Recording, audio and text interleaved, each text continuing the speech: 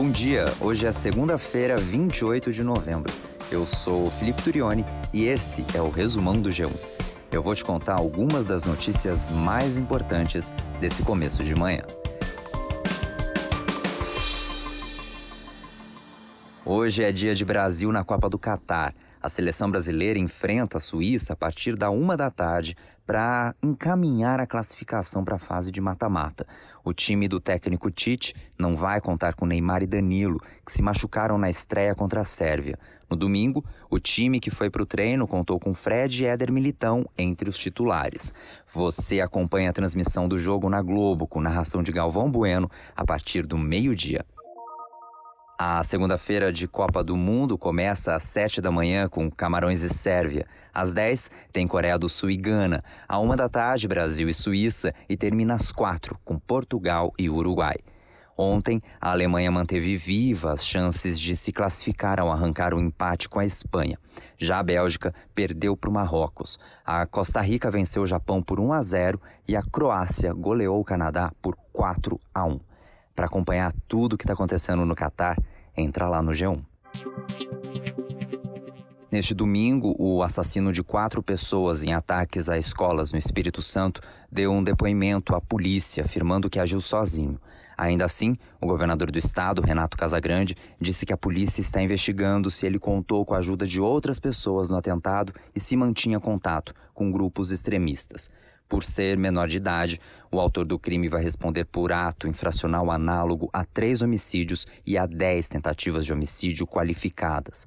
No sábado, a 4ª vítima foi confirmada, a professora Flávia Merson Leonardo, de 38 anos.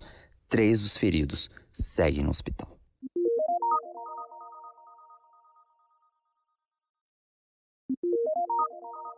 O cantor Gilberto Gil publicou um vídeo no qual fala sobre as ofensas que sofreu durante um jogo da seleção brasileira no Catar na última quinta-feira.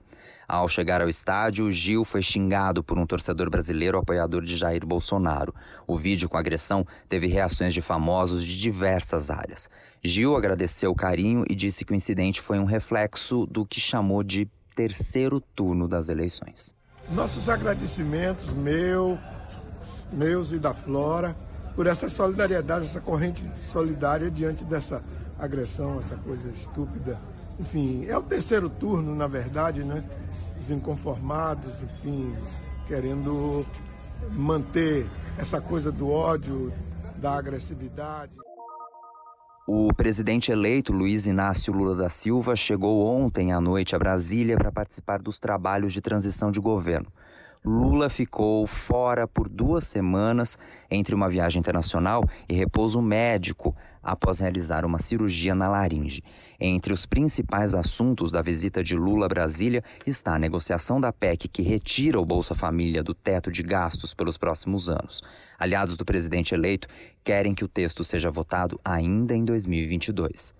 Lula também deve começar a definir nomes de ministros. O ex-prefeito de São Paulo, Fernando Haddad, cotado para o Ministério da Fazenda, desembarcou junto com o presidente eleito na capital federal.